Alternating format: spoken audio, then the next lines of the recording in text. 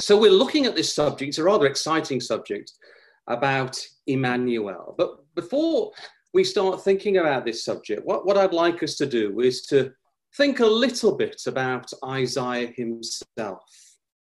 Isaiah's name, I'm sure you know, is Yahweh is salvation, or Yahweh saves. And he calls for Israel to have faith in Yahweh, their savior, that only he could save them.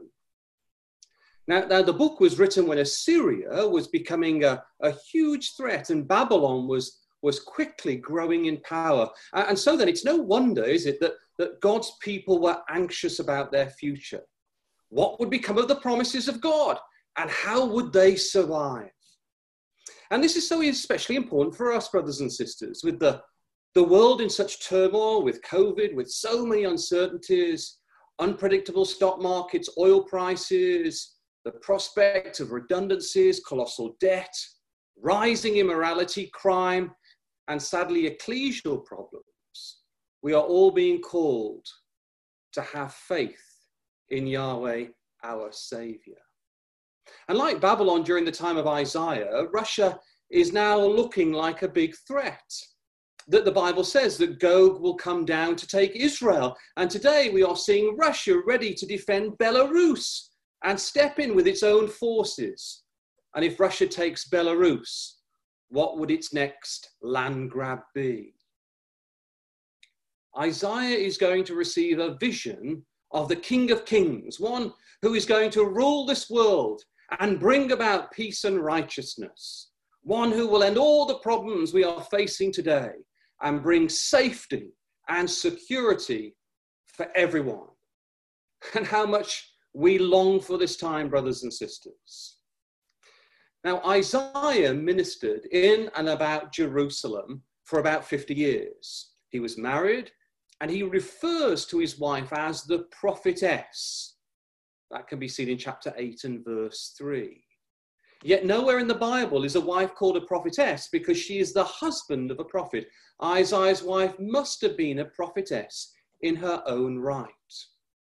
We also notice that Isaiah's sons also took on prophetic names. If you've not got your Bibles open, let's open up our Bibles now, please. And let's begin in Isaiah chapter 8. And let's just think a little bit about these children that Isaiah had. Isaiah chapter 8. And you see there, verse 1, moreover, the Lord said unto me, take thee a great roll and write in it with a man's pen concerning Maher-shalal-hash-baz. Verse 3, and I went in unto the prophetess, and she conceived and bare a son. Then said the Lord to me, call his name Maher-shalal-hash-baz. And then you go down to verse 18, behold, I and the children whom the Lord hath given me are signs and wonders for Israel. So these children were signs for Israel. Well, as we've got on the screen here, that the sons of Isaiah, that the first one was Shear-Jashub. And I think it's important that his name means a remnant will return. That's worth taking a note there.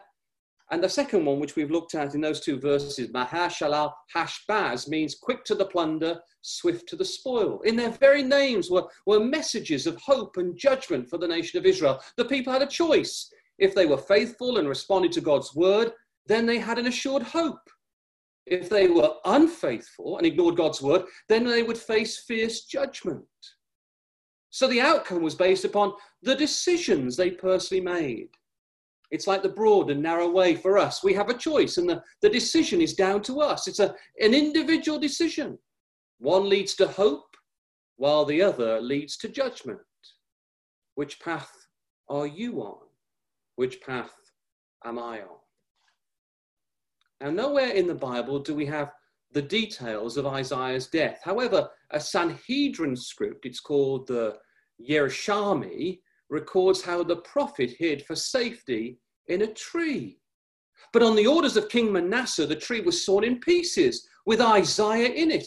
There is also a discovered Talmud, which records how King Manasseh sawed Isaiah in half with a saw, whilst a mocking crowd looked on.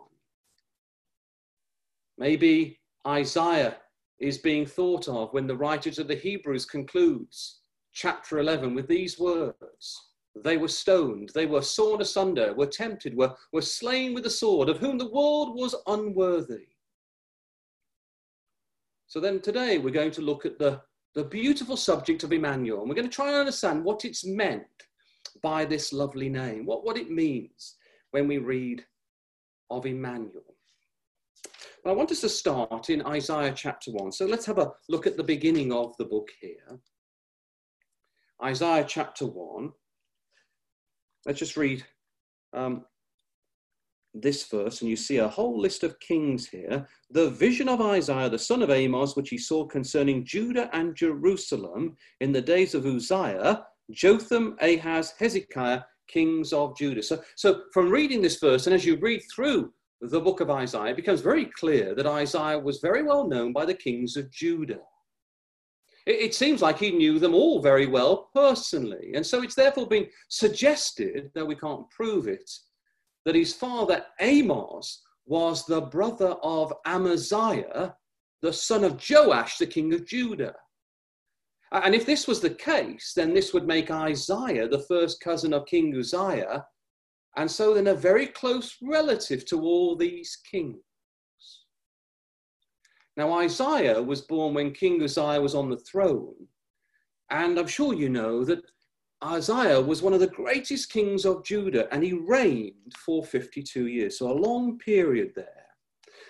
Let's have a look at the bit of the background of King Uzziah. Let's have a look at 2 Chronicles and chapter 26. 2 Chronicles and chapter 26, and we're just going to look together on the life of this man, King Uzziah. So 2 Chronicles chapter 26, and we're going to pick up in verse 1. Then all the people of Judah took Uzziah, who was 16 years old, a young man, and made him king in the room of his father Amaziah. He built Eloth and restored it to Judah. After that, the king slept with his fathers. 16 years old was Uzziah when he began to reign, and he reigned 52 years in Jerusalem. And his mother's name was also Jechaliah of Jerusalem. And he did that which was right in the sight of the Lord, according to all that his father Amaziah did. And he saw God in the days of Zechariah, who had understanding in the visions of God. And as long as he sought the Lord, God made him to prosper. So there's a little hint there that something was going to go wrong. Whilst he sought the Lord, Yahweh there, God would make him prosper. And here we read verse 16, but when he was strong, King Uzziah, his heart was lifted up. I want you to notice that phrase there, lifted up. We're going to see that in a moment. Was lifted up to his destruction, for he transgressed against the Lord his God and went into the temple of the Lord to burn incense upon the altar of incense. So though Azariah, the high priest here, along with 80 other priests, they all opposed the king, Uzziah still entered the temple to burn incense on the altar. So God smote the king in the forehead with leprosy. He was thrown out of the temple, and he remained a leper until the day of his death. He was cut off as an outcast. What a tragic end to this faithful king, brothers and sisters. But by reading that, and particularly that little phrase there, lifted up in verse 16, with that in your minds, let's go back to Isaiah chapter 6. We've read a little bit on the background there of King Uzziah, which I feel is going to help us understand really this amazing vision in this chapter. So Isaiah chapter 6, and the prophet records that when he received this vision, it was during the death, or the year of the death of King Uzziah, that we just read off together in Chronicles. Isaiah 6, then verse 1. In the year, says the prophet, that King Uzziah died, I, the prophet, saw the Lord sitting upon a throne, high and lifted up, and his train filled the temple. So in the year the leper king died, Isaiah received this vision. And Isaiah was possibly standing in the temple, feeling rather downcast. It was a great king, and it was a moment of sadness that the king had died. But what Isaiah was about to see was a vision of the greatest king ever to be seated upon David's throne. So the first thing I want you to notice there is that we're introduced to this one who sat upon the throne, and the prophet says there that he is the Lord, notice there, it is the Lord sitting upon the throne. Now, if you don't know, the Hebrew there is Adonai. So it is the one who is described as Adonai sitting upon the throne. And the word Adonai simply means master. So it's a master, someone who has a relationship with Isaiah, which is interesting, isn't it? Of all the names and titles to be used there, God chooses that. And concerning the one sat upon the throne, who is the master there, it's interesting because we read at the end of verse 5 that the identity of that person sat upon the throne is revealed. Notice this, for mine eyes have seen the King. So it's the King sat upon the throne, we would understand that. The Lord of hosts, Yahweh of armies. So Yahweh is the King in glory. Yet he is the Adonai, he is the master recorded there in Isaiah 6 and verse 1. Now, how would we understand this? Well, with everything, brothers and sisters, we always use scripture to interpret itself. So come with me to John chapter 12. And if you've not seen this reference before, it's worth jotting this one in your margin because it's incredibly helpful. And here, the Lord Jesus Christ is speaking, and he's going to comment on Isaiah chapter 6, and he's going to explain what Isaiah saw. Well, as we make our way to that verse, I want you to notice all the wonderful connections that that Jesus makes with Isaiah here. Let's begin in John chapter 12 and verse 37. So it says, but though Jesus had done so many miracles before them, yet they believed not on him. That the saying of Isaiah, notice, the prophet, which might be fulfilled, which he spake, and you can look in your margin, this comes right from Isaiah 53. Lord, who hath believed our report, and to whom hath the arm of the Lord been revealed? So Isaiah 53 verse 1 starts with that, doesn't it? Who hath believed our report? They're well-known words. Then verse 39, therefore they could not believe because that Isaiah said again, so it's another reference here, he hath blinded their eyes and hardened their hearts. Now look in your margin, this is not Isaiah 53. We're now in the chapter that we've been looking at. That's Isaiah 6. I've got that marked out here in my Bible, just to draw my attention to that. Now Jesus is quoting in the very chapter, or from the very chapter that we've been looking at, Isaiah chapter 6. He hath blinded their eyes and hardened their heart, that they should not see with their eyes, nor understand with their heart, and be converted, and I should heal them. Now notice, these things said Isaiah when he saw his glory and spake of him. Now, by verse 41 there, I've got a marginal reference which takes me to Isaiah 6 verse 1, where we read Isaiah when he saw his glory and spake of him. So in other words then, Isaiah saw his glory. He saw Jesus's glory. That's the vision explained to us, brothers and sisters. He saw the glory of Christ. Yahweh, the King, sat upon the throne, was in fact a vision of Christ in glory, which is rather interesting. But the people's eyes and hearts at the time of Isaiah were not open to this.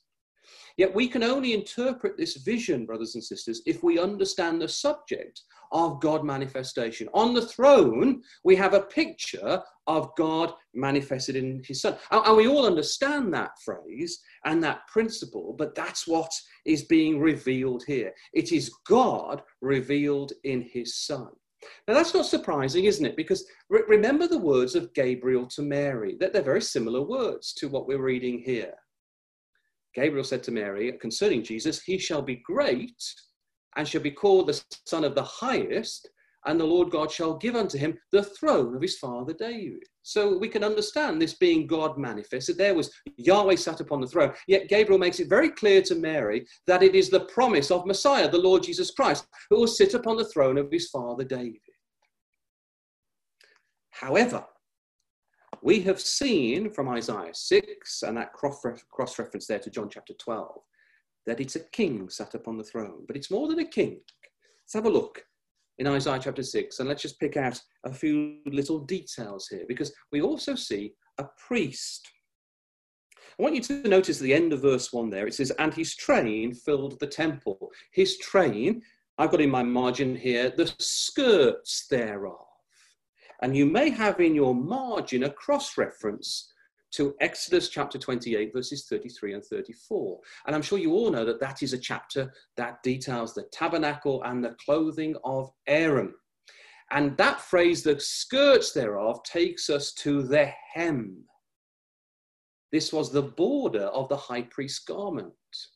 And remember how the fringes were made in the borders of their garment. They were made in blue. Let me just read these words to you in Numbers 15 and verse 39, where we're told, "It shall be unto you for a fringe, that you may look upon it and remember all the commandments of the Lord and do them." So that's the emphasis there. Concerning this skirt, it is the hem and the message that all the commandments of the Lord were to be remembered and they were to be done. So in other words then, this one sat upon the throne always remembered God's commandments and did them. Isn't that beautiful?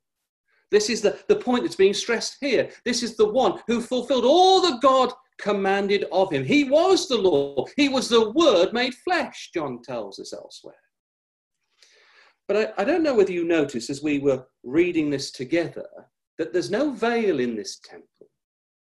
Isaiah sees straight through to the most holy place. There's no veil separating the holy from the most holy place. It's been done away with. It's been torn from top to bottom. That the redemptive work of our Lord has been done. This is a picture beyond Calvary to a time when Christ is in glory. And the Lord, who is described here sitting on the throne, we've already highlighted that the description there is that he is high and lifted up. Well, the first thing I want you to notice is that this contrasts, doesn't it, with the leper king, Uzziah. Can you remember? Whose heart was lifted up to his destruction. Can you remember that? That's 2 Chronicles 26, verse 16. We've already looked there, and that's the same phrase. King Uzziah's heart was lifted up, yet this one sat on the throne was high and lifted up. Uzziah, though a faithful king, at this moment in time, his heart was proud. Where Jesus was always humble. He was a humble servant, wasn't he? And it was God who elevated him to glory. It wasn't himself, as King Uzziah did here, who elevated himself in glory. Well, with this in mind, I want you to have a look now at Isaiah 52. Isaiah 52, and if you've done any study in the book of Isaiah, I'm sure you'll know that we're in the section here of the servant prophecies. And what I want to do, I want to pick out again this little phrase that we see in Isaiah chapter 6, Isaiah 52 and verse 13, and it's used in a slightly different context. So verse 13 then of Isaiah 52, it says there, "Behold, my servant shall deal prudently, he shall be exalted and extolled and be very high." So it's the words here, exalted and extolled. It's the same phrase, high and lifted up, that we've seen in Isaiah chapter 6. But here, it relates to a different situation. In Isaiah chapter 6, it related to one sat upon the throne. But here it relates to God's servant. Not a man, a proud man like King Uzziah. And interestingly, if you've not noted this, this is an interesting point. This is the last time when we come to Isaiah 52 and verse 13, concerning the one who is exalted and extolled. This is the last time in the whole book of Isaiah that we come across the word servant. It doesn't occur again in the whole book. And so then, in this particular verse, we're being told that the work of God's servant is finished. And now he is elevated to glory. Isn't that lovely? And the last time we see this phrase here is Isaiah 57. So it appears 3 times in the book, if you've not seen that before. Helpful just to mark that down in your margins. And this relates again to something altogether different. Isaiah 57 and verse 15. There we read, "For thus saith the high and lofty one that inhabiteth eternity, whose name is holy. I dwell in the high and holy place, says this one, with him also that is of a contrite and humble spirit, to revive the spirit of the humble and to revive the heart of the contrite ones." So what I want you to notice there, the high and lofty one, it's the very same phrase that we've seen in Isaiah in chapter 6, high and lifted up. But here it relates to someone altogether different, because here it is describing God sat in the heavens. But it also, if you read that verse carefully, it is describing the Lord Jesus Christ, who is sat with God in immortality, in that state of immortality. But it's further than that, isn't it? Because here, King Jesus is not alone. He's not alone in this high and lifted up state, but he's with those who are of, notice, I quote, a contrite and humble spirit. So you've got God and his Son, the Lord Jesus Christ, who are high and lifted up. But here you've got those who are of a contrite and humble spirit. They are also with them. And so Isaiah is really stressing here that the humble will be elevated to this eternal position, not in heaven, of course, but this eternal position to be granted immortality, to reign over this earth. And it won't be those whose hearts are lifted up, like Uzziah. It's those who are of a contrite and humble spirit. Isn't that a lovely contrast there? And there's, of course, a powerful lesson here for us. The key takeaway is that if we're not going to be humble in this life, and we want to seek great preeminence in this life, then God's not going to elevate us in his kingdom. He's not going to appoint us to be a ruler with Christ. Well, we have to be servants now. We're being encouraged that we need to be removing pride from our lives and seeking God's glory and not our own. Well, we need to realize that life is not all about us, but it's about Christ and helping our brothers and sisters to the kingdom. Our Lord's example, who even thought about his brethren when he was dying upon the cross, is the example that we are to follow. Thinking about us then, these who are described as humble and contrite in Isaiah 57. I want you just to think about those, the humble and the contrite, or the contrite and the humble. And I want you to come back to Isaiah chapter 6 with that in mind.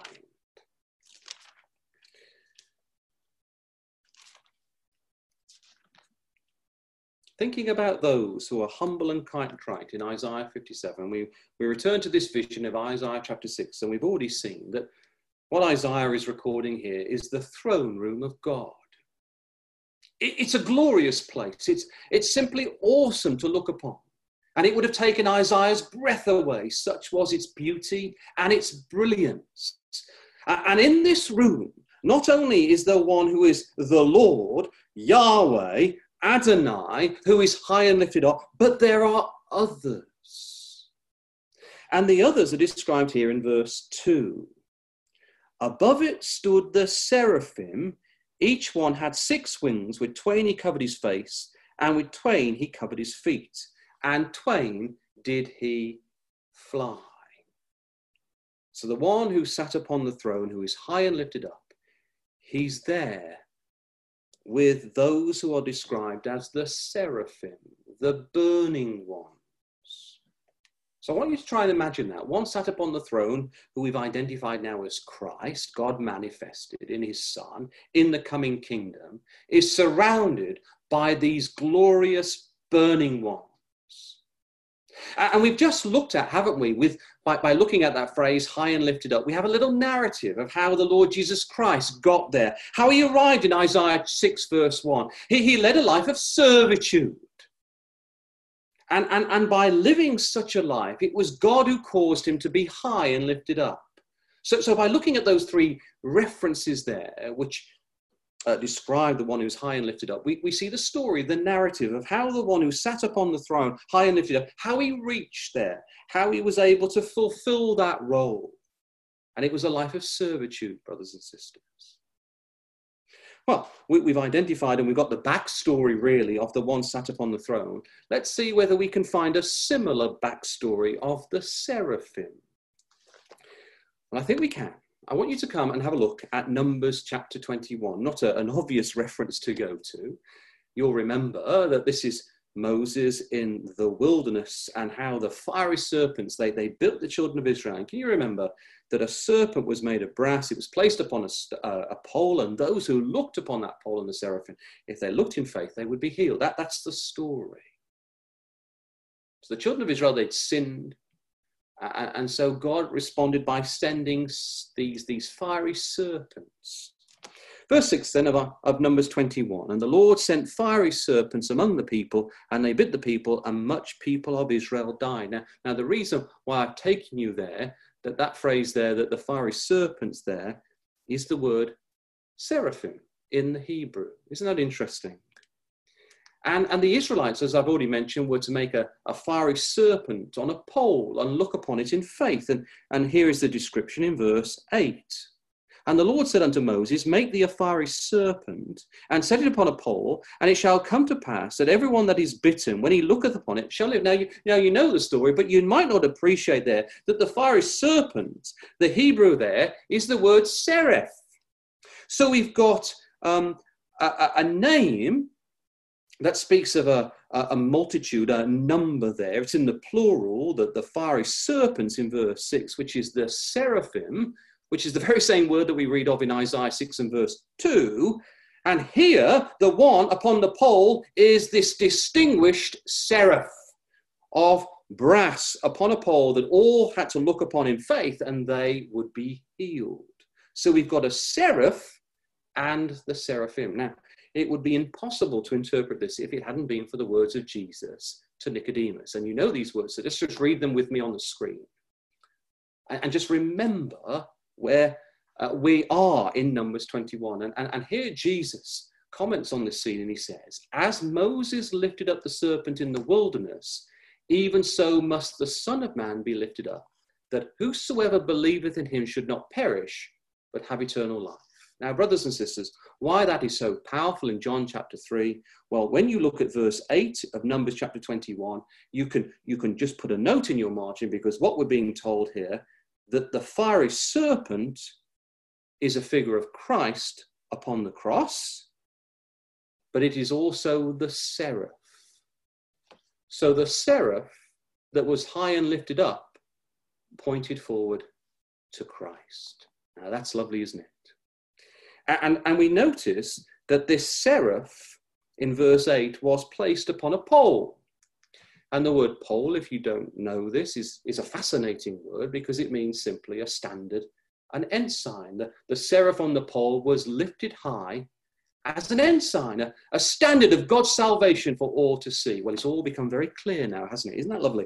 How Scripture interprets Scripture. Isaiah chapter 6 now, and we understand why the term is in the plural, the seraphim. This represents Christ as the seraph and the saints in glory. And their joint work will be one of burning. Isaiah chapter 6. Let's just read the words again. Isaiah chapter 6 and verse 2, above it stood the seraphim, each one had 6 wings, with twain he covered his face, and with twain he covered his feet, and with twain he did fly. So it's very similar, isn't it, to the cherubim. But it's fiery. And think about what Paul says. Because, brothers and sisters, when the Lord Jesus Christ comes and reveals himself to the world with the saints in glory, their joint work at the beginning will be one of burning. However uncomfortable we are with that, that is the truth. Paul says to the Thessalonians, when the Lord Jesus shall be revealed from heaven with his mighty angels, this is the multitudinous Christ, when he's revealed to the world, it goes on to say, in flaming sword, taking vengeance of them that know not God, and that obey not the gospel of our Lord Jesus Christ. So there you've got the fiery seraphim with the seraph there in the coming kingdom of God. But there's something else we should think about, brothers and sisters, here. If you've got the seraph, and we've got the backstory of the seraph, how he was high and lifted up at the end, but he was one of a servant in his life, then the seraphim have followed the same path as Christ. They were serpents, bearing human nature from the dust of the earth. But like Christ, who took his nature and impaled it on the stake, they are those who have done the very same. And this is what we've all been commanded to do, brothers and sisters.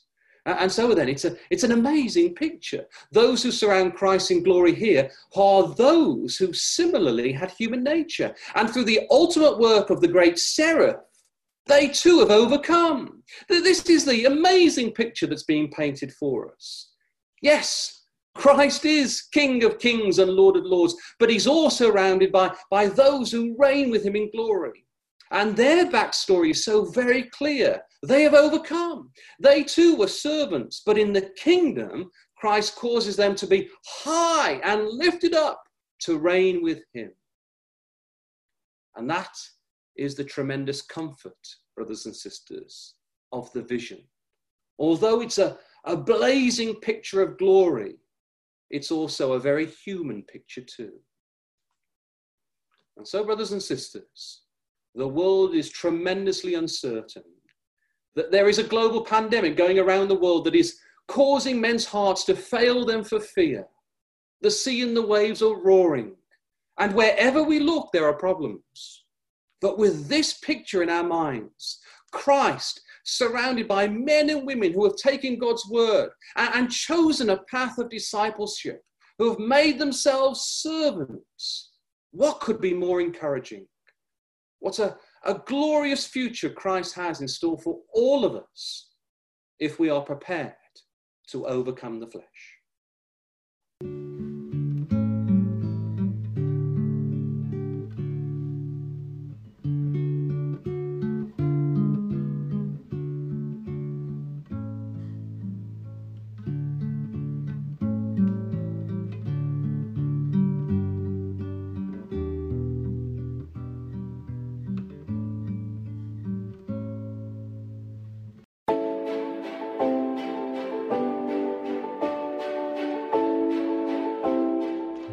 Well, we covered a lot, didn't we, in our first talk? And it was good to have 15 minutes or so to reflect and to have a bit of a break. But I do believe that the subject of Emmanuel, God with us, is very much influenced by the vision we have just seen together in Isaiah chapter 6. Remember, with Christ in glory and the saints, we saw the great seraph with the seraphim, the seraph who had been held up high for all to see. And in this great spectacle, we saw that there is strong emphasis on how human Christ was, who shared our nature. He was God manifested in the flesh. Now, having looked at the vision of the King of Kings and Lord of Lords, we now want to move on to the prophecy of the Son of the Virgin. And we're going to have a look in Isaiah chapter 7. So let's have a look there. Isaiah chapter 7.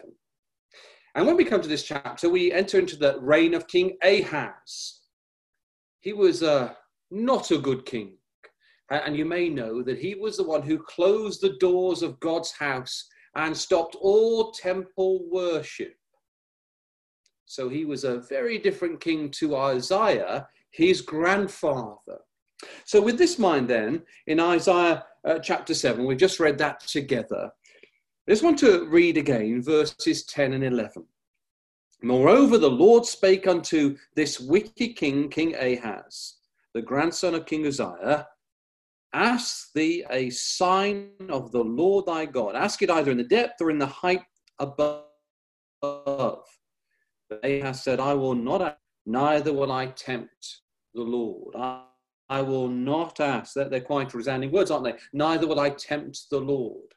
If we look at these words, there appears to be real piety in his response. It's like he's saying, how could I, just a king, a sinner, have to do something for me? But in reality, the king wasn't brave enough to ask for a sign because he didn't have the courage to take heed to what he would learn from God. And we can be like that, can't we, at times? We're so busy, aren't we, making lives for ourselves. And we want to pursue certain things, and we keep God out of the decisions. We prefer at times not to be directed by God. We simply don't want to hear what he has to say, because it might not be convenient. I wonder if you've ever found yourself in that situation. But Isaiah here is asking more than just merely a sign. He's asking for a sign of his redemptive work. And we're linking these passages here, Isaiah chapter 6, and these early verses here in Isaiah chapter 7, as we make our way to Emmanuel, God with us. That's the overall subject. And Isaiah is asking King Ahaz, ask God for a sign of his redemptive work. That's what he's asking there. And this was the message of Isaiah all the way through, isn't it? Remember the name, his name, Yahweh is salvation, or Yahweh saves. And so this is the message of the prophet. Ask for a sign that Yahweh is salvation, that Yahweh saves. That's the best way to understand that. Ask for a sign that Yahweh is salvation, that Yahweh saves. Ask for a sign of God's redemptive work. But the king would not ask. And the prophet was so angry with the king that we read these words. Verse 13, hear ye now, O house of David. These words are rather emphatic, aren't they? Is it a small thing for you to weary men? But will ye weary my God also? Therefore the Lord himself shall give you a sign. He was commanded to ask. He wouldn't ask. So now God is going to respond and give him a sign. Behold, a virgin shall conceive and bear a son and shall call his name Emmanuel. That's the subject of today, isn't it? Behold, a virgin shall conceive, bear a son and shall call his name Emmanuel, God with us. But you know, we don't often think, do we, that the context of such a beautiful prophecy is God's anger with an unrighteous king. And this is often true in our own lives, that real beauty can be seen in the ugliest of scenes. We all need to keep looking out for pictures of hope, of images of Yahweh's salvation, even in the grimmest and the most frustrating moments of our lives. If we have the eye of faith, we can see the promises of Christ's coming, illuminating the darkness. Yet I wonder, did this prophecy have an immediate fulfillment? Perhaps an Emmanuel was born to Isaiah, such as Shear-Jashub. His name, remember, a remnant will return. That's certainly a message of God's salvation, isn't it?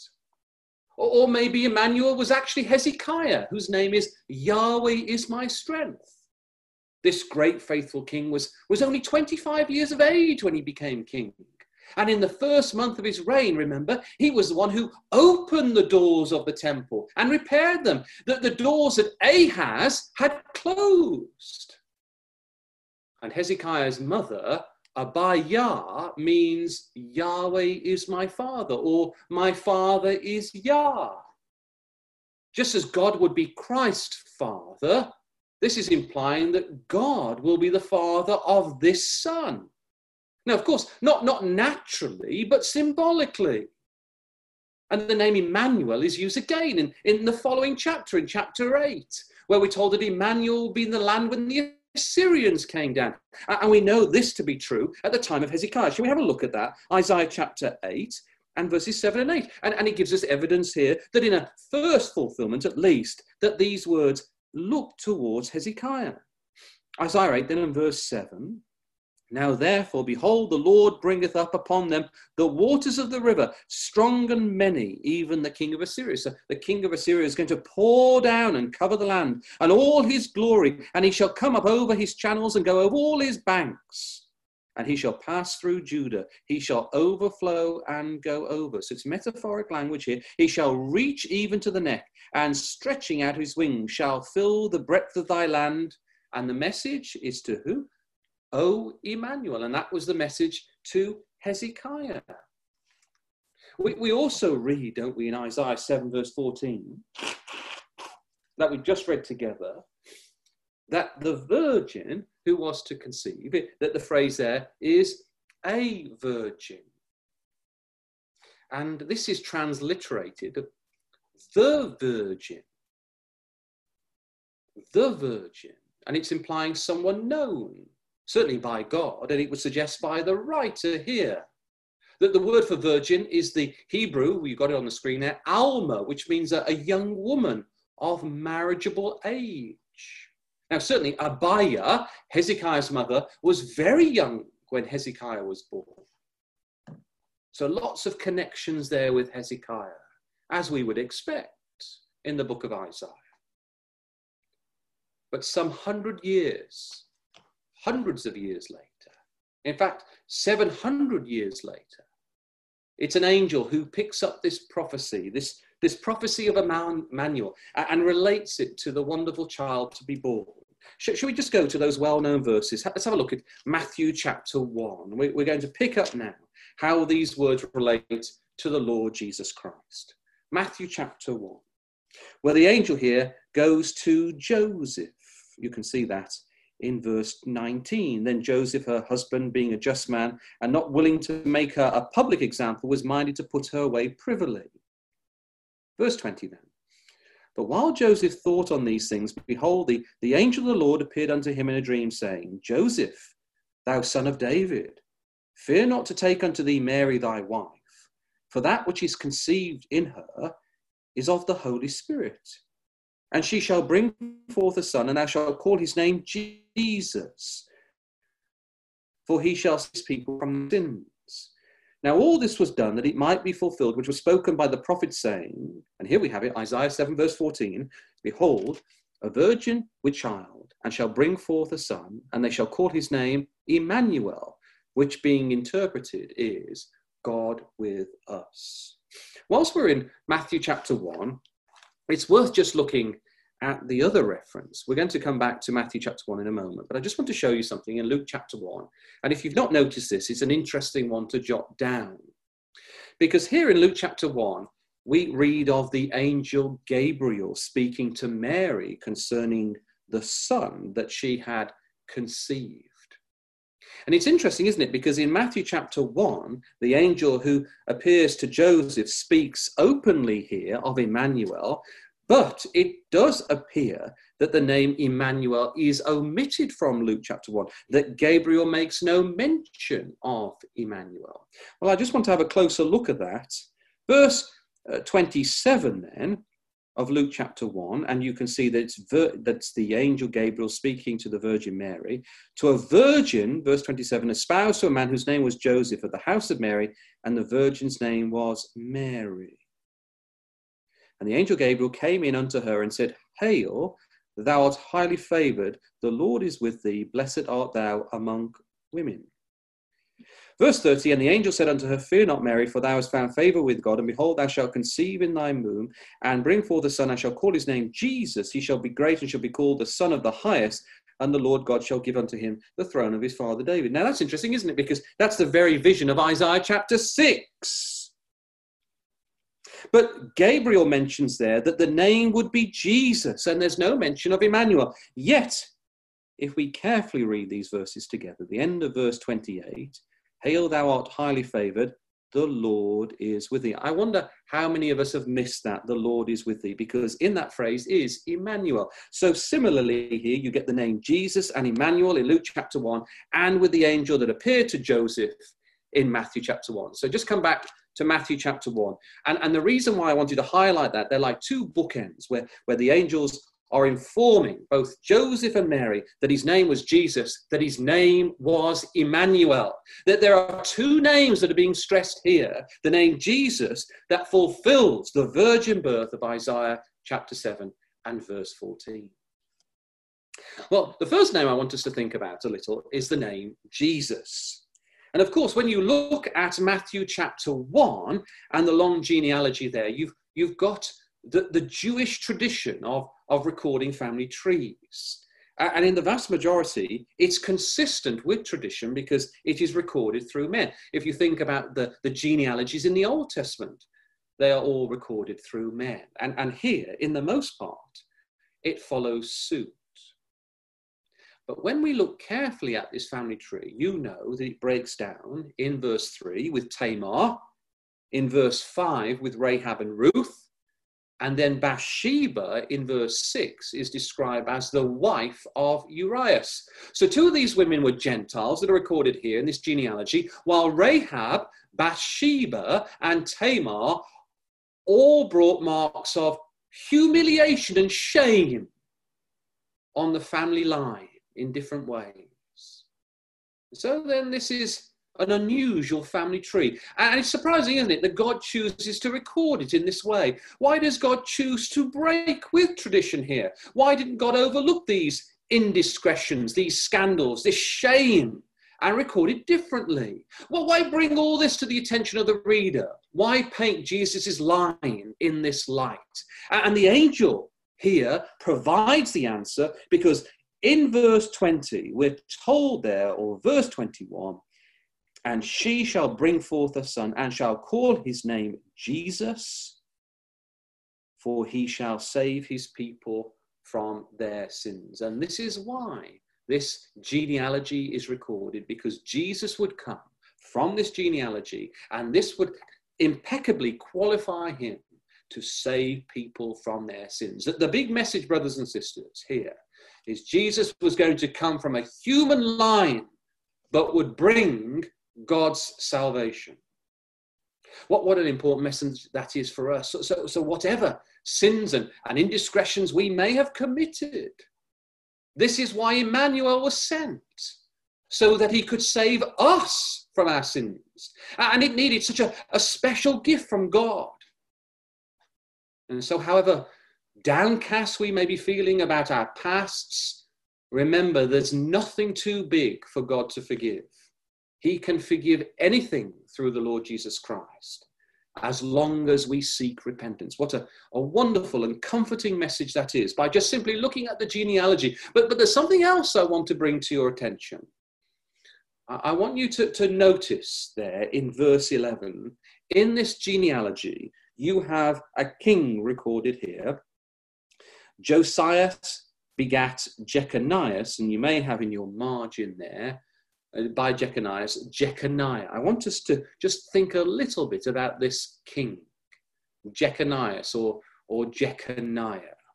If you know anything about this king, you'll know that he was a very wicked king of Judah who was taken prisoner by the king of Babylon. And I want you just to look at this cross-reference with me, because it's very helpful and it illuminates really what the Spirit is guiding us to think about here.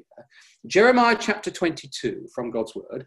Jeremiah chapter 22. And here we read of an incident. Something that happened in the life of King Jeconiah. He received a message from Jeremiah. And this bears huge significance really on what we're reading in Matthew chapter 1. Let's just read these words carefully then first to better understand why I've taken you here. So, Jeremiah chapter 22 and verse 24, and you read these words. As I live, saith the Lord, though Coniah, notice, the son of Jehoiakim, king of Judah, were the signet upon my right hand, yet would I pluck thee thence. And I want you to go down to verse 28. Is this man Coniah a despised broken idol? Is he a vessel wherein is no pleasure? Wherefore are they cast out, he and his seed, and are cast into a land which they know not? O earth, earth, earth, hear the word of the Lord. And then look how emphatic this message is from God. Thus saith the Lord to this king, write ye this man childless, a man that shall not prosper in his days. For no man of his seed shall prosper. That's an important statement, is it? For no man of his seed shall prosper, sitting upon the throne of David and ruling anymore in Judah. So what I want you to notice, first of all, in verse 24, you've got the name Coniah. And so then, the J-E, Yah, God's divine name, was removed from this king. It should be Jeconiah. But the name Yah, the J there, is stripped away. Now, if we know that the name Jeconiah is Yahweh will establish, then it all makes sense, because God is telling us to the prophet here that no longer would God establish this king. No ancestors of Jeconiah could sit upon the throne.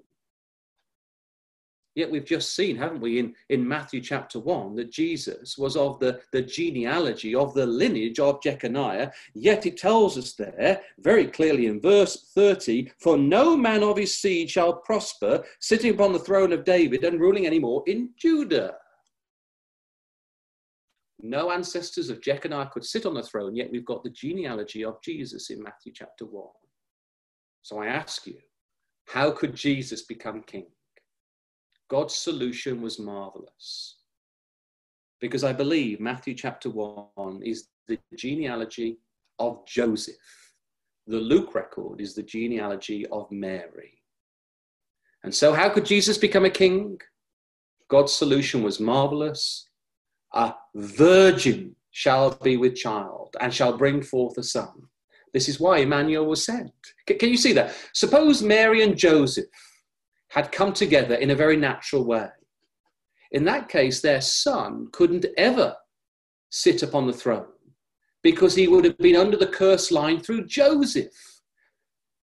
So God had to intervene in this fantastic way, and this is why we have the virgin birth. And this reminds all of us that God is always in control. Although the love of Joseph and Mary was genuine, their relationship blossoming, God was keeping track. God is always in control at every moment. He knows what we are thinking and what we're going to do next. So let's not second guess God, but give our lives to him in faith, knowing that he is shaping our lives for his kingdom. So, having established that point, I want you to come back to the book of Isaiah now, and we're going to now look at Isaiah chapter 9. Isaiah chapter 9, and this Emmanuel prophecy is sandwiched, isn't it, between Isaiah 6 and Isaiah 9. And we've seen one sat upon the throne in Isaiah 6. We've seen the Emmanuel prophecy in Isaiah 7. What are we going to find in Isaiah 9? And I think all of them have a bearing upon what we're looking at here with Emmanuel. Well, let's just read a few verses together. You know them well. Isaiah chapter 9 and verse 6. I'm sure many of you can close your eyes and quote these words. Isaiah 9 verse 6. For unto us a child is born, unto us a son is given, and the government shall be upon his shoulder, and his name shall be called Wonderful Counselor, the Mighty God, the Everlasting Father, the Prince of Peace.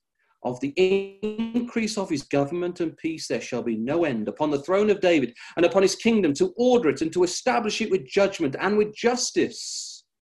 Notice that word justice in your margin, certainly in the Revised Version, shall even be for burning. And we looked at that vision, didn't we, of Isaiah chapter 6, of the seraphim and the seraph, that the burning ones associated with the mission of the Lord Jesus Christ when he returns to establish God's kingdom. From henceforth, even forever, the zeal of the Lord of hosts will perform this. So here we read that the child to be born, the child that was to come from the virgin birth of Isaiah 7 verse 14, would also bear other names. And the names are listed there: Wonderful Counselor, the Mighty God, the Everlasting Father, and the Prince of Peace. And I want you just to think about those names in the chronological order that we have there. It starts off, doesn't it, with God being who he is, wonderful and Counselor. And then we come to the Mighty God. Many of you may know that means the El Gabor. He is a warrior and he fights for his people. And then finally, the last of the names is the Prince of Peace, and he will bring peace. So if you are looking at these titles now, what are these titles describing? These are titles, I'll suggest, of God's revelation amongst men and how he will deliver and save. And that's not surprising, is it? Because that is the messenger, Isaiah, whose name bears Yahweh is salvation. But the question we should ask, are these names in any way connected to the name Emmanuel? Yes, totally. I believe the prophet is showing us how the name Emmanuel would be fulfilled.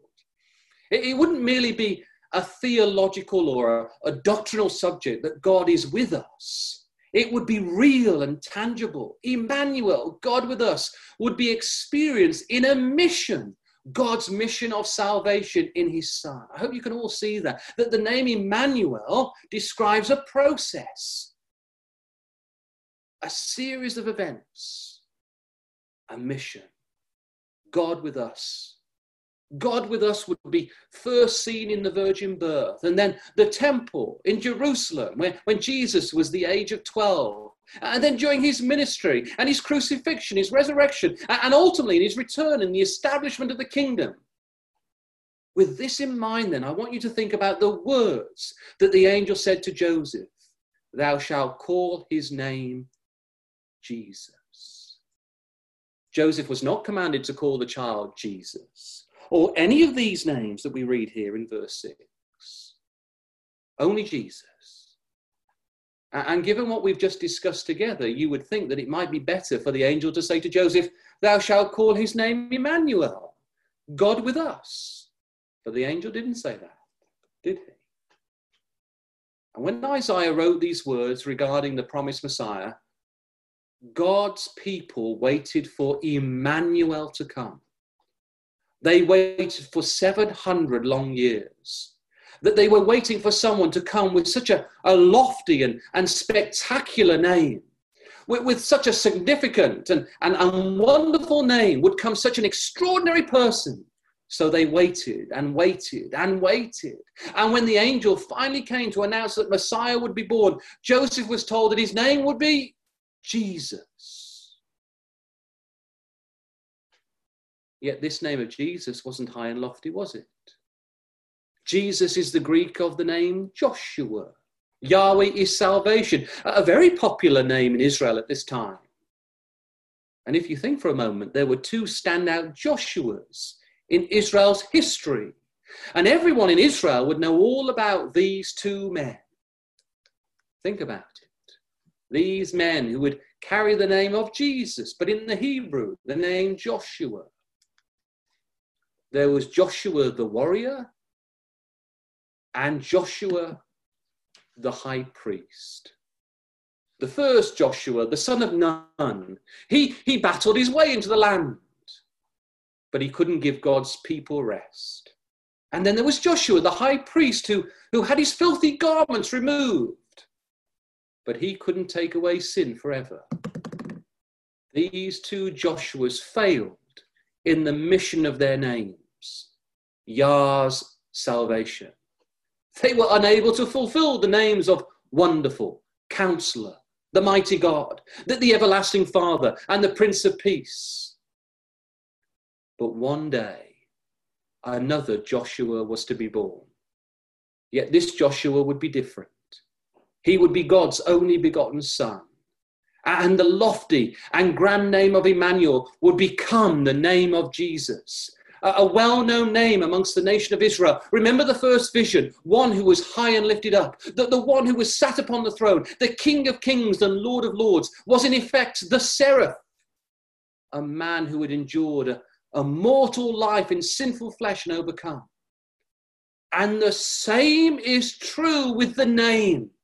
The one who was born of a virgin was given the name Jesus, Yah salvation. It was a name taken from men.